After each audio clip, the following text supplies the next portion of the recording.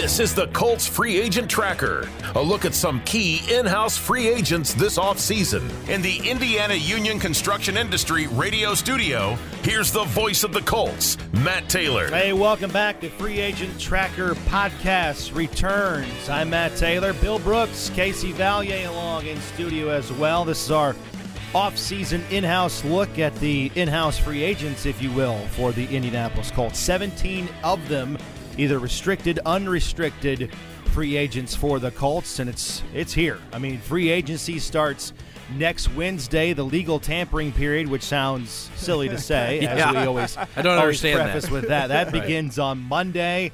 And so far on our Free Agent Tracker series, we've taken a hard look at Ashton Dulin, Bobby Okereke, Dennis Kelly, Matt Pryor, Tyquan Lewis, Ben Banogu, Paris Campbell, Matt Hawk, Chase McLaughlin, Brandon Faison, and Rodney McLeod. Later on this week, we're going to take a look at E.J. Speed.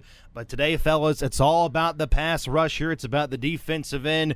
It's coming off the edge. It's defensive end, Yannick Ngakoue. Bill, you ready to roll, my friend? I'm ready to roll. Excited about free agency, see what happens. This is a fun time of the year to see some movement going on out there in the National Football League. It all started with the Combine this past week, but free agency is big. You know, Casey, once the Super Bowl is over, you feel like, okay, there's time to decompress. No. It's time to kind of get ready gradually for the upcoming season. Boom, here's the Combine, here's free agency. I mean, we saw it on Monday. We're taping this on Tuesday, the week before free agency. We saw on Monday a slew of moves. Derek Carr, we had the Geno Smith move. I mean, the NFL laughs at everything and everybody when they think it's just going to slow down. That's what I always think about all the other professional sports. Like, their off season, they go away. Like we live here in Indiana, and I'm a Pacers fan, but when the Pacers season is over, honestly, I don't hear much about the Pacers for a couple months. In the NFL, I mean, it is top of mind always, as Matt mentioned. I mean, we see after the Combine, you've got a free agent signing in Derek Carr. Extensions are handed out. You're looking at casualties. All these guys that are getting released. I mean, just look at what's going on in the Colts division here with the Titans. I mean, they've released 4 guys, and then now there's rumor they're shopping Derrick Henry. I mean, this is a crazy time, and the new league year hasn't even started yet, so it is a fun time for sure. It's 365. Yeah, it's such a catch-22 because the first weekend of the NCAA tournament is so awesome for obvious reasons, but then you always have one eye on your phone with breaking news, with free agency and everything, so you can't really fully enjoy it because you never know when you're going to be yanked back into having to study a new player. Right, you almost could be joining the fold there. You almost need that 5th screen because you have the games on That's 4. What we need. You have That's games on 4 channels, and you got to have that other screen for the NFL action. Oh, God. That's the last thing we need. Exactly. Another screen. And the last thing is your phone, the screen, TVs, I already have a monitors. crick in my neck, dude. Exactly. Terrible. But you laugh, but it's kind of true. Right, exactly. That's the sad part That's of the it. reality of it. All right, let's break down Yannick Ngakoue here heading into free agency. As we've talked about, this is one of the more marquee free agents that the Colts have in terms of making a decision on. So last year, we all know about the trade for Ngakoue. Right there at the beginning of the new league year, I think it was March 16th, so right around this time, the Colts traded cornerback Rock Ya-Sin to the Raiders in exchange for Ngakoue. Last year had a team-high 9.5 sacks. That ranks second on the team, or I should say the 9.5 sacks, number 1, ranked number 2 on the team with 16 quarterback hits, 41 pressures, played 15 out of 17 games, missed the final 2 games because of that weird throat injury that he had that kind of came out of nowhere. He's practicing, and then on Friday of the next week, went to doctors and trainers and said, hey, I still got this going on, so they wisely shut him down, had a procedure, placed on IR, so he missed the last 2 games of the season. That was right after Christmas that happened for Ngakoue. So, Bill, I'll start with you. How do you view this season that Yannick had in his 1 year so far with the Indianapolis Colts? Looking at Yannick's stats over the previous 6 years that he had played before he got here, you look at his stats, he had roughly averaged about 9 sacks a game. Mm-hmm. 9 sacks a season, and roughly about 28 tackles a season as well. And that's what he pretty much had here. He had 9.5 sacks here this year and roughly about 29. I think it was 29 tackles he had as well this year. So I kind of expected that from Yannick. I think the one thing that I think helped The defense was Yannick can give some of those young guys. We gave Kwity Paye, Dio some information on how to play in Gus Bradley's defense as far as playing in that certain type of defense that Gus Bradley has, and help those young guys kind of develop and move along. So what I saw from Yannick, I kind of expected. Also playing in the 15 games, I was hoping he plays 17. It's that weird thing you mentioned earlier about the throat, but what he did to this past year, I kind of expected, and look forward to maybe a few more tackles, but for the most part, I expected what he produced. Casey, going back to those 9.5 sacks again, that's a good number. If you judge NFL defensive ends strictly by sacks, which we kind of fall in the trap of doing, and we probably shouldn't. But that 9.5 number, that's pretty good by NFL standards. But some critics, Casey, will say the 9.5 sacks were not very impactful. Is that criticism fair? I think it's warranted, but I don't know if it's entirely fair. Now, Matt, you know me, I'm a big baseball guy, so when I put it in baseball terms, it's the way I look at it. You'll every now and then you look at some of these hitters in baseball, and they'll have 30-plus home runs, and you look at it and you're like, I don't remember them doing it at all. And it may have came in times when the game may have been out of reach. Maybe the pitcher wasn't throwing the best stuff. But it's still something that it forces the opponent to look at. Yes. So it may not be impactful when you're watching the game, but at the end of the day, 9.5 sacks, it gets the defensive coordinators or offensive coordinators looking at it, and they have to be aware of what it is. So therefore, that impacts the game. So it may not have, when you looked at it at the big moments, it may not have been Yannick doing something, but everything was there that he has proven he can, and it forces a change in the game plan from that aspect. And I agree with Casey with that. The guy has to go out there and play. And also, when he gets those numbers, as you said, the offensive coordinator has to keep in his mind, hey, this guy can rush the passer. He can get to the quarterback. He can wreck our offense. But also at times, yes, you want him to rush the passer, but there's all times he's doing other things to help other guys, get sacks and get produce some numbers out there. So it's not always the numbers all the time. It's what that guy's doing for that team and for the defense at that time. This just kind of popped in my head. I mean, going back to last year, or I should say the year before last, so 2021, we always talked about the propensity of double teams that DeForest Buckner saw because the Colts didn't have that year a legitimate bona fide threat off the edge. Kwity Paye was a rookie. Dio Adengba was a rookie. Dio only played 10 games that year.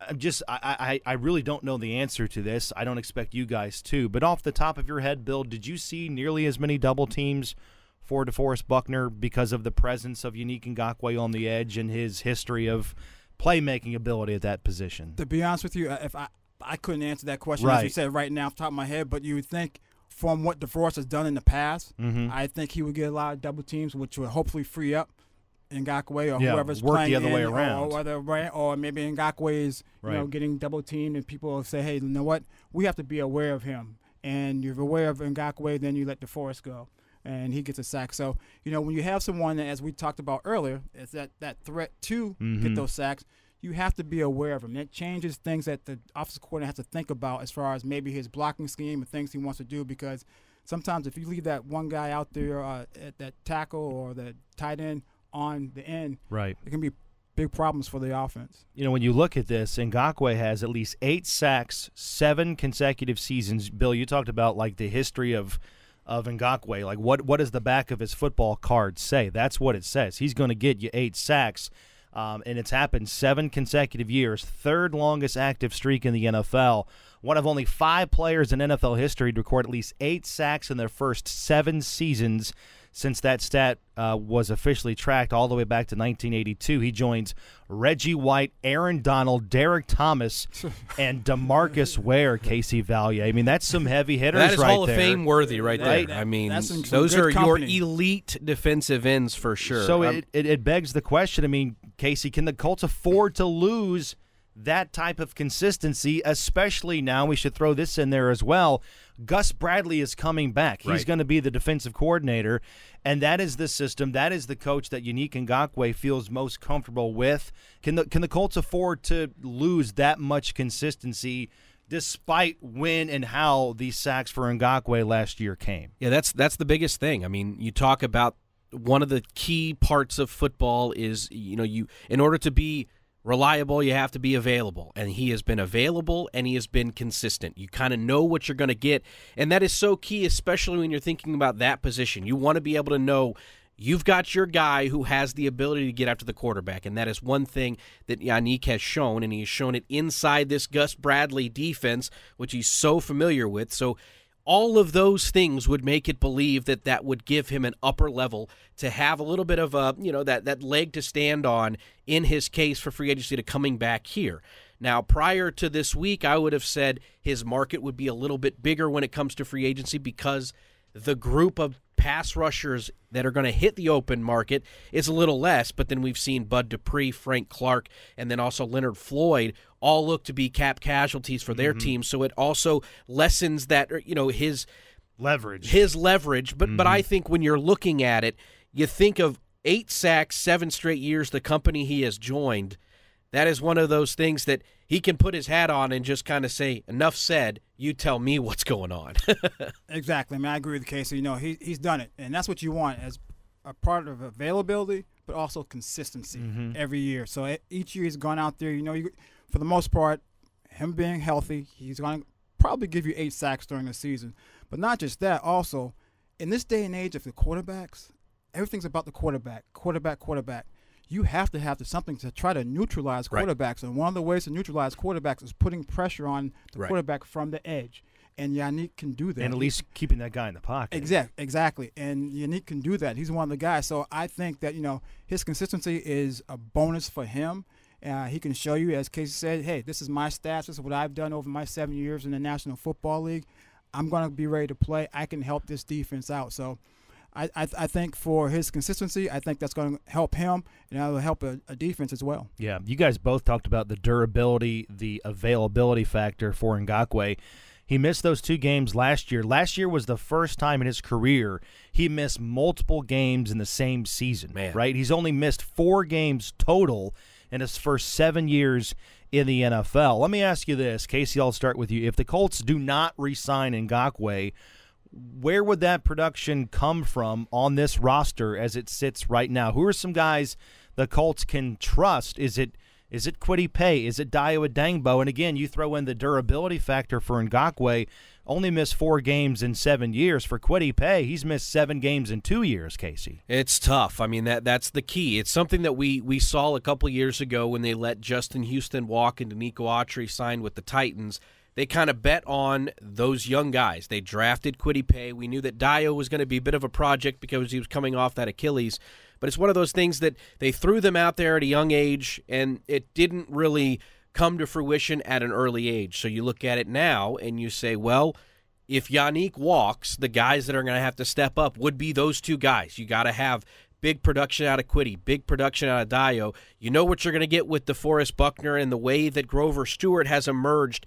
That looks like a formidable 4 for sure, but you got to have those other 2 guys take that next step, and that is hard, not because they don't have the talent, it's just because you haven't seen it yet. You're not saying that Kwity Paye can't go out and have 11.5 sacks and Dayo can have 6. We just haven't seen that. So it's hard to put all that trust in that because, as Bill alluded to, the quarterback position is so important in the NFL, and you have to be able to neutralize it from the opponent's standpoint. So being able to know with a guy like Yannick Ngakoue, you can just pencil in 8 or more sacks.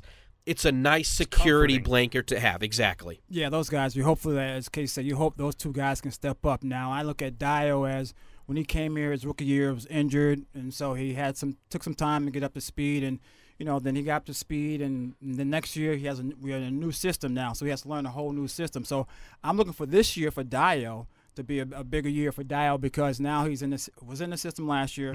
He was healthy last year. This whole offseason he can now actually work out to get better as far as physically and know the system. So I think it's great for Dayo. But so those guys have to step up, Dayo and Kwity both, because as Casey said, you have Dayo, you have Kwity, and you have DeForest, and you have Grover in the middle. As I said, I think that is a formidable foursome up front.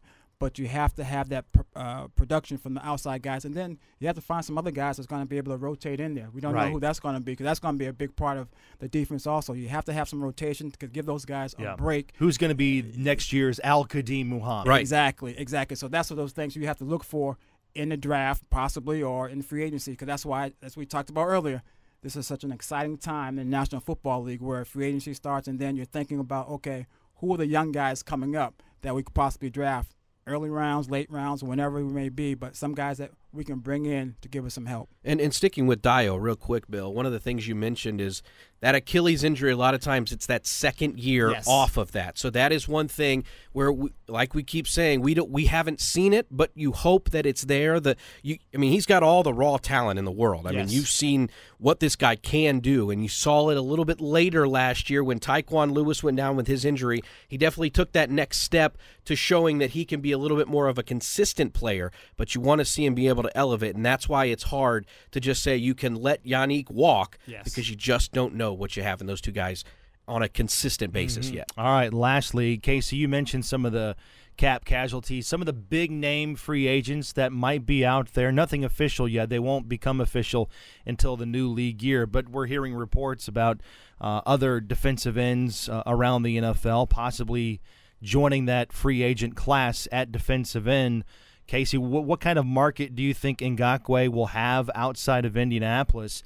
That's the first part of this. The second part of this, and we talked about this with Paris Campbell a couple weeks ago, where does Ngakoue rank with this free agent in-house class that the Colts have? Is Ngakoue the most coveted free agent that the Colts have? Should he be prioritized the most, Casey, of the 17 guys that we've talked about? It's hard. I mean, he's definitely up there in that list. I mean, just because you look at the production, the consistency, and just because, I mean, I'm not throwing, I'm not saying this free agent class for the Colts isn't like a bunch of great players. I don't think you have any of those like really move the needle guys. I think there's a handful of them, and I think Yannick and Paris would be the top two if you're asking me as far as free agents you want to keep here. I think Bobby Okereke has put together a really good sample size, but you look at the financials you already have at linebacker, that kind of puts him a little lower on that list just because of what he is probably going to get in the open market. But I think Yannick Ngakoue falls in there as something that you definitely have to entertain that option.